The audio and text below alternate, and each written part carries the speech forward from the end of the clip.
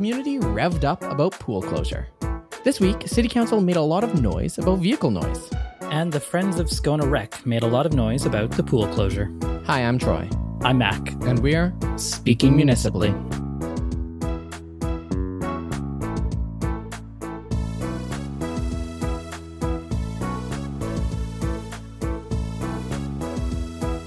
Welcome back to Speaking Municipally, episode 188. And Mac, there is a new member joining Speaking Municipally. Maybe we might even be able to hear her in the background. But you and Sharon welcomed Elizabeth to the family, didn't you? Yes, second child, Elizabeth, was born on August 10th. So right as we were getting ready to return to the podcast, 7 pounds, 1 ounce, and doing really, really well. And if you hear her in the background, it's because she's eager to get into the podcasting world, I'm sure. Yeah, she doesn't quite have the NPR voice down pat. It's a little bit too high pitched, but she'll get there. She'll get there, yep. On to the rapid fire segment. Global Edmonton has named Scott Roberts as the new anchor of the 6 o'clock news hour. Said his future co-host, Carol Ann Devaney, quote, "I'm excited to work with Scott as he looks well-showered, so the anchor desk should be a little less stanky." More than 3,000 runners and walkers ran on Jasper Avenue, then down 102nd Avenue away from downtown in the Edmonton Marathon last weekend. An event the Edmonton police are saying proves that without increasing their funding, Edmontonians will continue to literally run away from downtown. Roadwork has begun on Gateway Boulevard between University Ave and 80th Avenue. The ambitious project will see the city replace like for like and return the 4-lane roadway to a 4-lane roadway without installing missing sidewalks nor addressing the lampposts installed in the middle of the one existing sidewalk. While reducing the number of lanes on the roadway, which dead ends a mere 6 blocks past the project zone, was a non-starter, the project team did acknowledge that due to the declared climate emergency, mitigation factors would be put in place. Operators of the dump trucks moving hundreds of tons of asphalt would idle their trucks only if it was cold when they're drinking their Timmies. Speaking Municipally is a proud member of the Alberta Podcast Network, locally grown, community supported. This episode is brought to you by Alberta Blue Cross. Even if you're a busy business owner with more meetings than hours in a day, you are calm and collected when your group benefit plan is taken care of by Alberta Blue Cross. Your employees can manage their own health, dental, life, and disability coverage online, anytime, on any device, making it easier for them and for you. To learn more and to explore your options, head to ab.bluecross.ca. As we're recording this episode Wednesday afternoon, we have to shift the schedules a little bit because, like we said, you've got a new one taking up space in your house and taking up time in your sleep schedule. Well, I'm awake in the middle of the night, Troy, but I'm guessing you're not. So, yeah. Thanks for being flexible. Unfortunately, I am not a nocturnal podcast host, but the City of Edmonton just sent out a press release about something that we've talked about in the past on this podcast, and it was an update on the public art intended for the Walterdale Bridge. So we talked about this in episode 132, actually. We did a little investigation into what happened to the public art for the Walterdale Bridge, the $155 million new bridge, and we found that there were supposed to be 2 pieces on both the north and south end, and that they were, paid for through the Percent for Art program, and that it was getting close to being installed, and then it sort of disappeared. And we found out that these 2 pieces, called the Buffalo and the Buffalo Fur Trader, they're 2 bronze pieces, were basically just sitting in a storage lot. And today, the city's update says that those 2 bronze sculptures, 13-foot bronze sculptures, will not be installed. In the press release, it neither talks about specifically what will happen to these pieces, just that they've directed the Edmonton Arts Council to begin the process of removing the work from the Edmonton Public Art Collection. And there's no real answer of, well, are we going to commission a different piece of public art for the bridge? This bridge, of course, was completed back in 2016. So we have sat artless for coming up on 7 years now. And we're just now learning about this. Hopefully, we get some more public art on the bridge. But, reading this release, Mac, I don't feel like I'm optimistic about that. No, but if we do find anything out, we'll bring it to you in a future episode, no doubt. This episode, though, we've got to talk about Scona Pool. If you recall when we were introducing you to Councillor Michael Jans, he said in his introduction when we asked about this that this was going to be the budget year where city administration wouldn't try to close Scona and Oliver Pool. He believed that, administration had learned from several councils worth of direction that these pools are important to their respective communities. And every time a closure is attempted, the community shows up in droves and council decides not to close this pool. Well, as we're recording this, 17 speakers are in executive committee telling council, please do not close Scona Pool, as administration has once again proposed. Michael Jones also, you'll recall, was the councillor who said he would be in the background supporting his colleagues. And he's certainly made lots of headlines in his first 9 months or 10 months or whatever. This is back at executive committee, as you say. Administration is once again trying to close Scona Pool. It says that it has spent $1.15 million in maintenance and repairs on Scona Pool since 2015. And the crux of its argument here is that to extend the facility's life by another 5 to 10 years, it's going to cost more than $6 million. So that's a significant jump, just over $1 million over the last 7 years to $6 million over the next 5 to 10. I'm not sure exactly what they project is going to go wrong, but it sounds bad.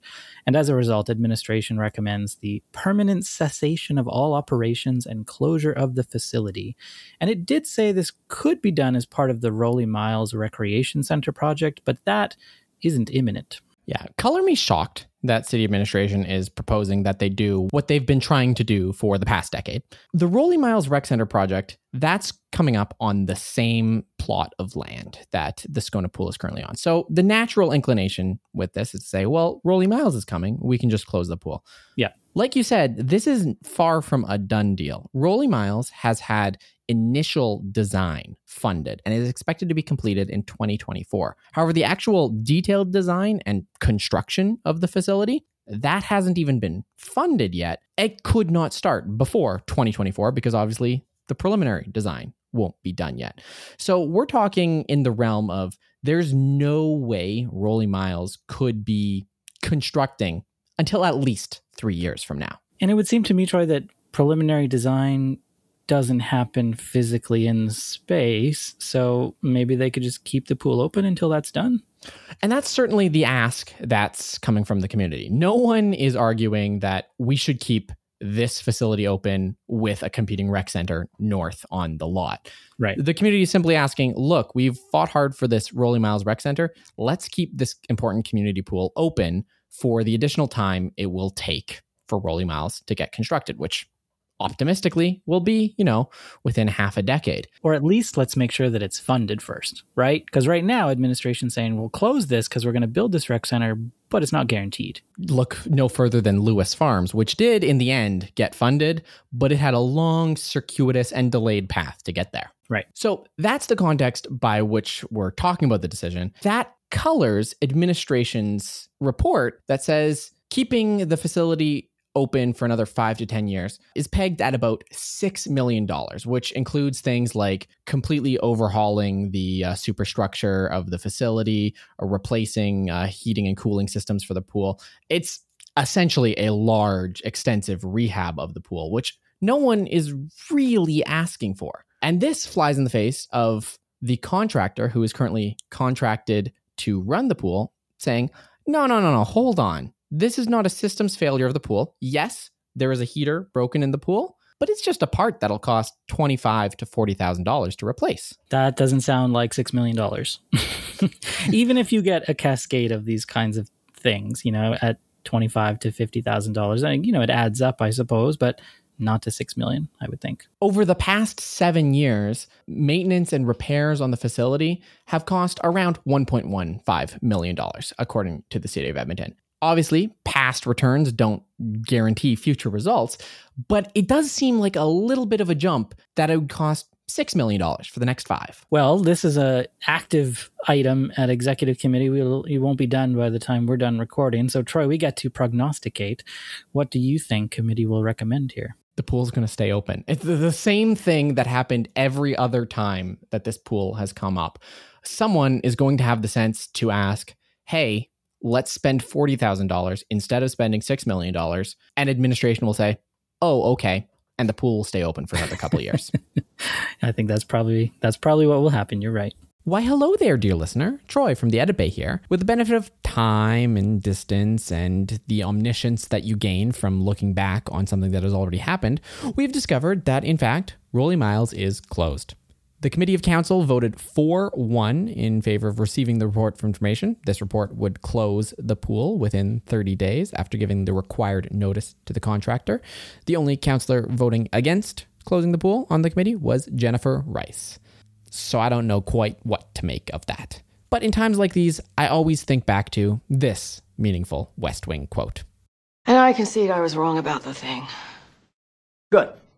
However. No, however, just be wrong. Just stand there in your wrongness and be wrong and get used to it. Of course, Scona Pool isn't the only community amenity asking for some money from the city. The Edmonton Ski Club, that's the hill in Gallagher Park, the one that you see when you're tobogganing down the hill and really wishing you could use their T-bars to pull your toboggan up. They asked the city for $800,000 of funding to help demolish the lodge, which has become condemned. Yeah, this Edmonton Ski Club Lodge was previously partially closed and then earlier this year fully closed due to structural issues. And the ski club basically wants $800,000 over 3 years to demolish the existing building and install temporary structures, which would allow them, as well as the folk music festival, to continue operating in Gallagher Park. They would use this to rent these temporary modular structures while it continues its efforts to build a new permanent facility. That new permanent facility they think might cost around $15 million, and they've already received 6.6 of that from the federal Green Inclusive Building Fund.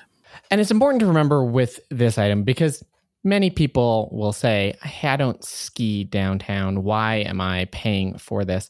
The Edmonton Ski Club didn't build this lodge. The lodge was a City of Edmonton facility that already had structural issues, had issues with mold, was borderline uninhabitable when it was gifted to the Edmonton Ski Club to use. And it has just now become so completely unusable that the city has prohibited access to it. And this fund is just to demolish it. So really, the Edmonton Ski Club isn't so much asking for city money to help with their operations. That'll come later. Right now, it's just saying, hey, City of Edmonton, can you clean up your stuff on our land pretty please? An urban planning committee did recommend essentially to approve this funding of $800,000 and to also look at that future funding. So Councillor Ashley Salvador put the motion forward here to ask the city to consider including $3.5 to $4 million in capital investment toward the new lodge. So that'll be decided upon at a future date. But for now, it seems likely that council either next week or sometime after that will take this recommendation forward to approve this funding to allow them to run some temporary buildings and get rid of the condemned structure. If I was a guessing man, I think the $3.5 to $4 million, that may be a contentious item at budget time. But I think the $800K to help clean up condemned buildings on city property, I think that one's going to pass without a hitch. Yeah. Another item this week that I would have said would have been a much more contentious, hotly debated item that managed to pass committee was Michael Janz's noisy vehicle motion. You'll recall this has been a crusade of the Papasteo councillor to increase fines and ticketing and enforcement for the bane of your existence, for sure, Mac. Noisy vehicles downtown and around White. Yeah, you might be able to hear some in the background as we're recording this. Not only did council or did the committee pass this, they passed it unanimously, actually. This motion that Jan's brought forward to outline a plan for noise enforcement, including maybe looking at the fine amounts and, how they might fund that and then deploy this. And that'll come back sometime in the middle of next year. And Michael Jans had been in the news talking about this and had previously suggested that maybe the fine should be increased. Currently, they are from somewhere between $162 to $250 for excessive noise. And he was suggesting, maybe $5,000 for a first offense and $10,000 for a second offense. So a very significant increase. And he was also talking about potentially reducing the decibel limit. So decibel is how they measure the sound, obviously, from 85, which is what the limit is currently, down to 74. This didn't make it into the episode last week, but after we were done recording, you and I were talking about this, Troy, and I said to you that I don't think the problem is the decibels. The problem is the 10, 15 second window where a car or a truck or whatever the vehicle is goes an incredibly loud, racy sound, makes a really loud, incredible racy sound, and it echoes off all the buildings downtown, or in some of the other areas that they do it. And it's not that constant noise. It's not that the bus is loud as it's driving by your building. It's these like spiky noises that are the real bane of residents. For sure, yeah. And with some of the extremely warm weather, I've been getting out and enjoying the river and paddleboarding down the river, launching from the Laurier Dog Park and heading down to Edmonton Queen.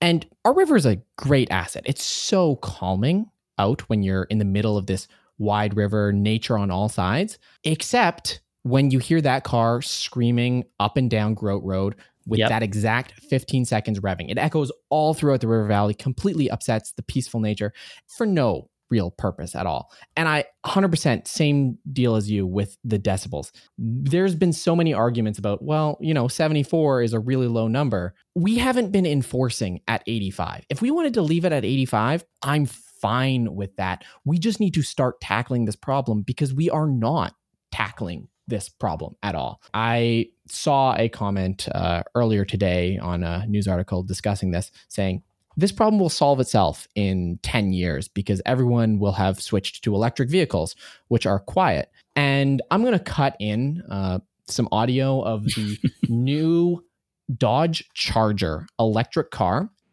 While other EVs are focused on keeping quiet, we amplified ours. Thanks to the patented Fratsonic chambered exhaust. The output is going to be as visceral as those that came before it. 126 decibels of output.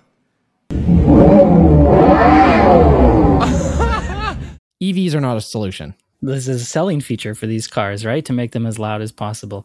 Yeah, no, that's definitely not the solution. And, the group of folks that have been out in the news talking about this, opposing this, they've launched a petition, actually, these motor vehicle enthusiasts. I think they're also missing the point here, too, that, the intent, I don't think, is to penalize people who have bought cars that are noisy or that have, modified their cars for enjoyment. It's to penalize the people that are abusing that and revving the engines and driving really loudly in the middle of the night, waking up an entire neighborhood for no good reason. That's the kind of stuff that we need to stop. And as you say, that really, to me, comes down to enforcement. Interestingly, this week in Red Deer, they also were talking about noise. Back in May, their city council had approved a change to their bylaws to set noise levels at actually quite a bit more than ours, 92 decibels. So, they say as loud as a subway train passing by. And they are now starting to enforce this. And one of the ways they've been doing that is with these automated enforcement systems, which I think we had tried in the past here in Edmonton, Troy. We had, and this has been the bane of our enforcement, where we've tried some things and then just given up. We trialed some of the automated noise enforcement.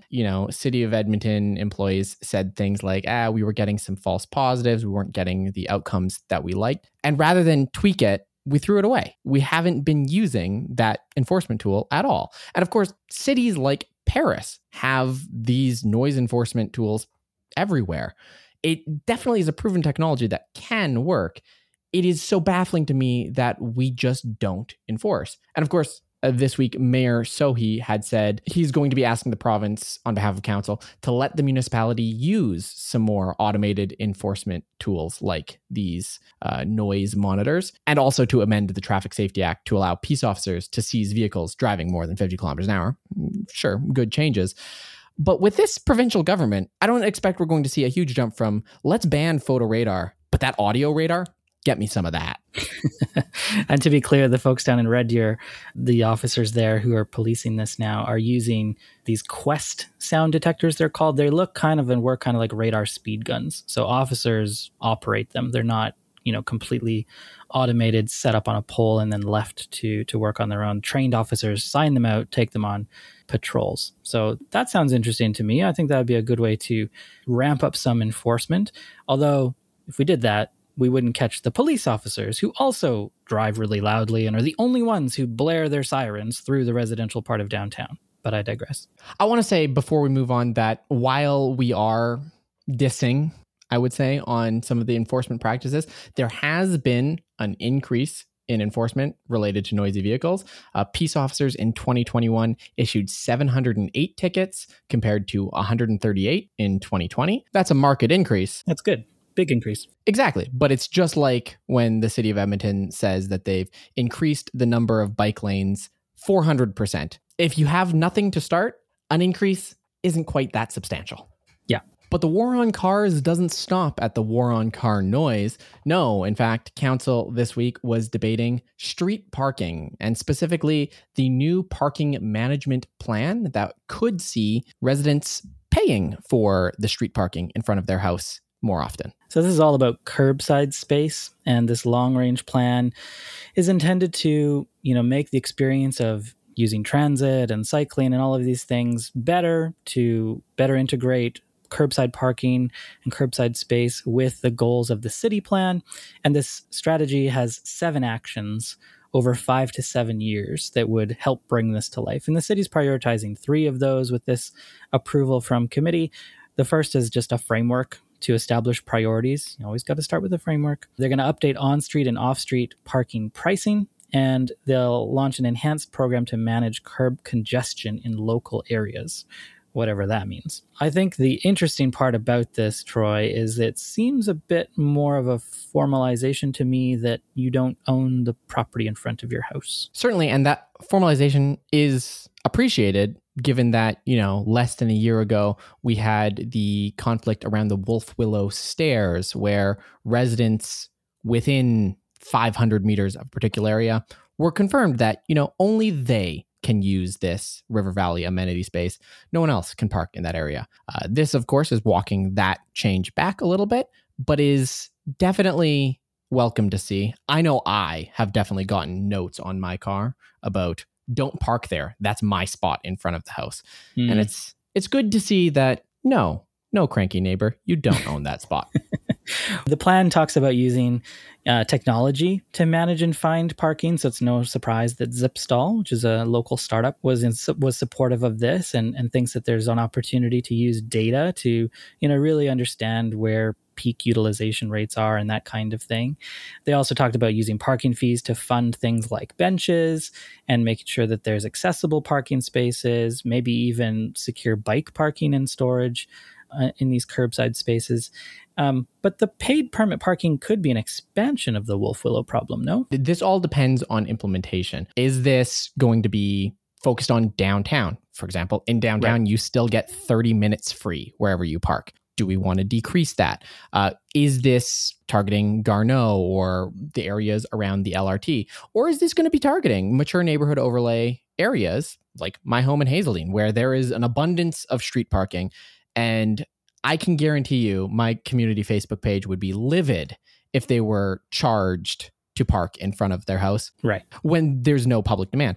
Of course, that flips the question of, well, if we have all this space and there's provably no demand and no one is assigning value to it, well, what if we put housing there? How much would that be worth? These sorts of questions of, we have all this public parking available in the city. What can we do with it?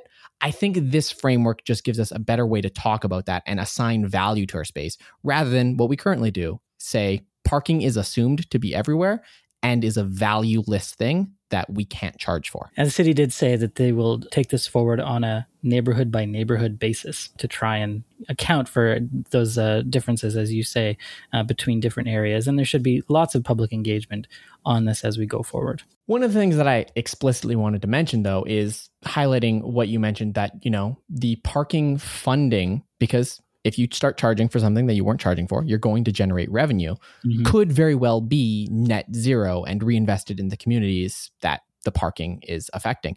And I think of somewhere like in the old Strathcona, Garneau, White area, where currently there's a lot of parking that is broadly available and free. If this was charged for, could we do things like installing additional bike parking? Could we do things like in these neighborhoods, the city clears the sidewalks? It's no longer up to residents, and there's a higher service level of snow clearing funded by the parking fees. That would make walking to the parkade 3 blocks away much more viable an option. That would make walking to your destination much more viable an option. A lot of the criticisms around this parking change are like, if you're not making transit better, you can't discourage parking. And that internet commentator does have a point. But transit isn't the only knob that we can tweak. Transit isn't the only thing we can improve. If someone doesn't have to take a car those 7 blocks in winter because there's a higher level of snow clearing, well, that's a win, and that's a car removed from the road, and that's achievable with parking fees. So that's one option. I would be extremely excited if those are the kinds of solutions we're seeing from this. Much more than what you had mentioned earlier. If it's just now you have to pay more money to park at Wolf Willow, further entrenching the class divide accessing the River Valley. Yeah, the city plan has a goal, right, of limiting all trips in Edmonton by private vehicles to 50%. So anything that we can do to help nudge things in that direction is a good thing. And as you say, there are both carrots and sticks.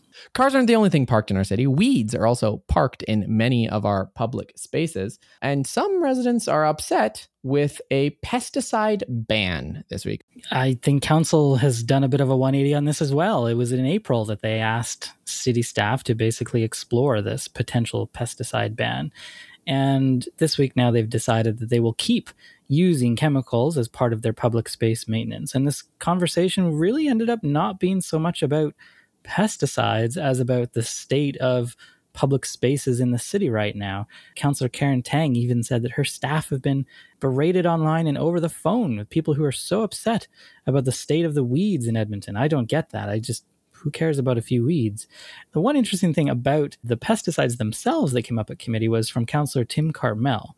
And his argument, essentially, is that if there's chemicals or things that we shouldn't be using because they're bad for public health, then it's up to the other levels of government to make that determination. And we're not going to do anything about it, which I thought was probably consistent with the, sort of arguments that Councillor Cartmel has made in the past, but doesn't seem to make a lot of sense to me as a city councillor who has to hear from the public that this is a big problem and then hear from administration that what we're doing maybe isn't working or could be done differently or better, and then basically just says, oh, it's not my problem. It seems in character for me to agree with you on that point, but I actually, as you were paraphrasing Tim Cartmel to me right there, the man's got a little bit of a point. We talk a lot about jurisdictional overreach and how the city is forced to take up homelessness as an issue, even though it's quite clearly a provincial responsibility, because, we don't want these people to die. That's a pretty obvious thing that we have to do. Pesticides are a little bit less clear, though, because no one really inhales a pesticide and keels over the next day. They're dunzos. It's a long-term health effect. It's a big public health initiative. There's a lot of disagreeing science on what the causes are. And truly, city council is not the government with the data or the research to make those decisions. Now, certainly, we could say the same things about masks, but COVID was killing people by the dozens every week.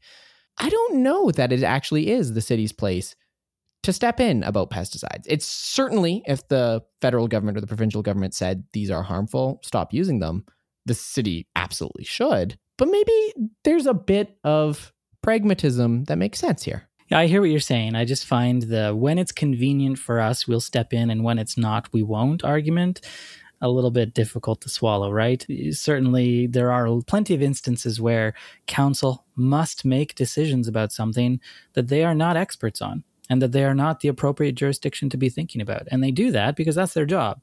So I think that should be a little bit more consistent in the approach that they take, rather than what seems to happen, which is that, certain issues they want to get into the weeds on and make a decision about, even though they're not the right people potentially, and others they don't. They want to get into the weeds on it, huh? Yes, I grant you that this is not a immediate health impact. This is a longer term, health concern potentially that people have. But council did ask for this report, did come back, and it's not going to go ahead, this pesticide ban, at least not for now. The city did say that they heard council and they've heard from the public that they need to do a better job. The deputy city manager for city operations, Gord Seabrook, said that his staff will basically spend the rest of the summer figuring out where the weeds are the worst, and they'll come up with a new budget for how to improve service, which will, like everything else, be debated by council in the fall. So you're not going to see any changes to the quality of weed management this year, although Seabrook did say they should, citizens should notice a change next year. Of course, improvements in Edmonton are also made by passionate people who are working to make Edmonton a strong, vibrant city to live in. And you know those words. You know I'm about to talk to you about the Well Endowed podcast by the Edmonton Community Foundation. It's hosted by Andrew Paul and Lisa Pruden. And the Edmonton Community Foundation, of course, helps people create endowment funds. The podcast tells the stories of how those endowments intersect with the community. Episode 128 features Ahmed Ali, also known as Nomadic. He ran in Tastawinawak last fall, of course, but he's also known as a musician and community organizer, former poet laureate, and is one of Edmonton's most celebrated artists. You can subscribe at thewellendowedpodcast.com.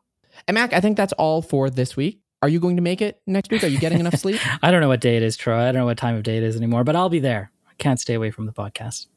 Until then, I'm Troy. I'm Mac. And we're Speaking Municipally.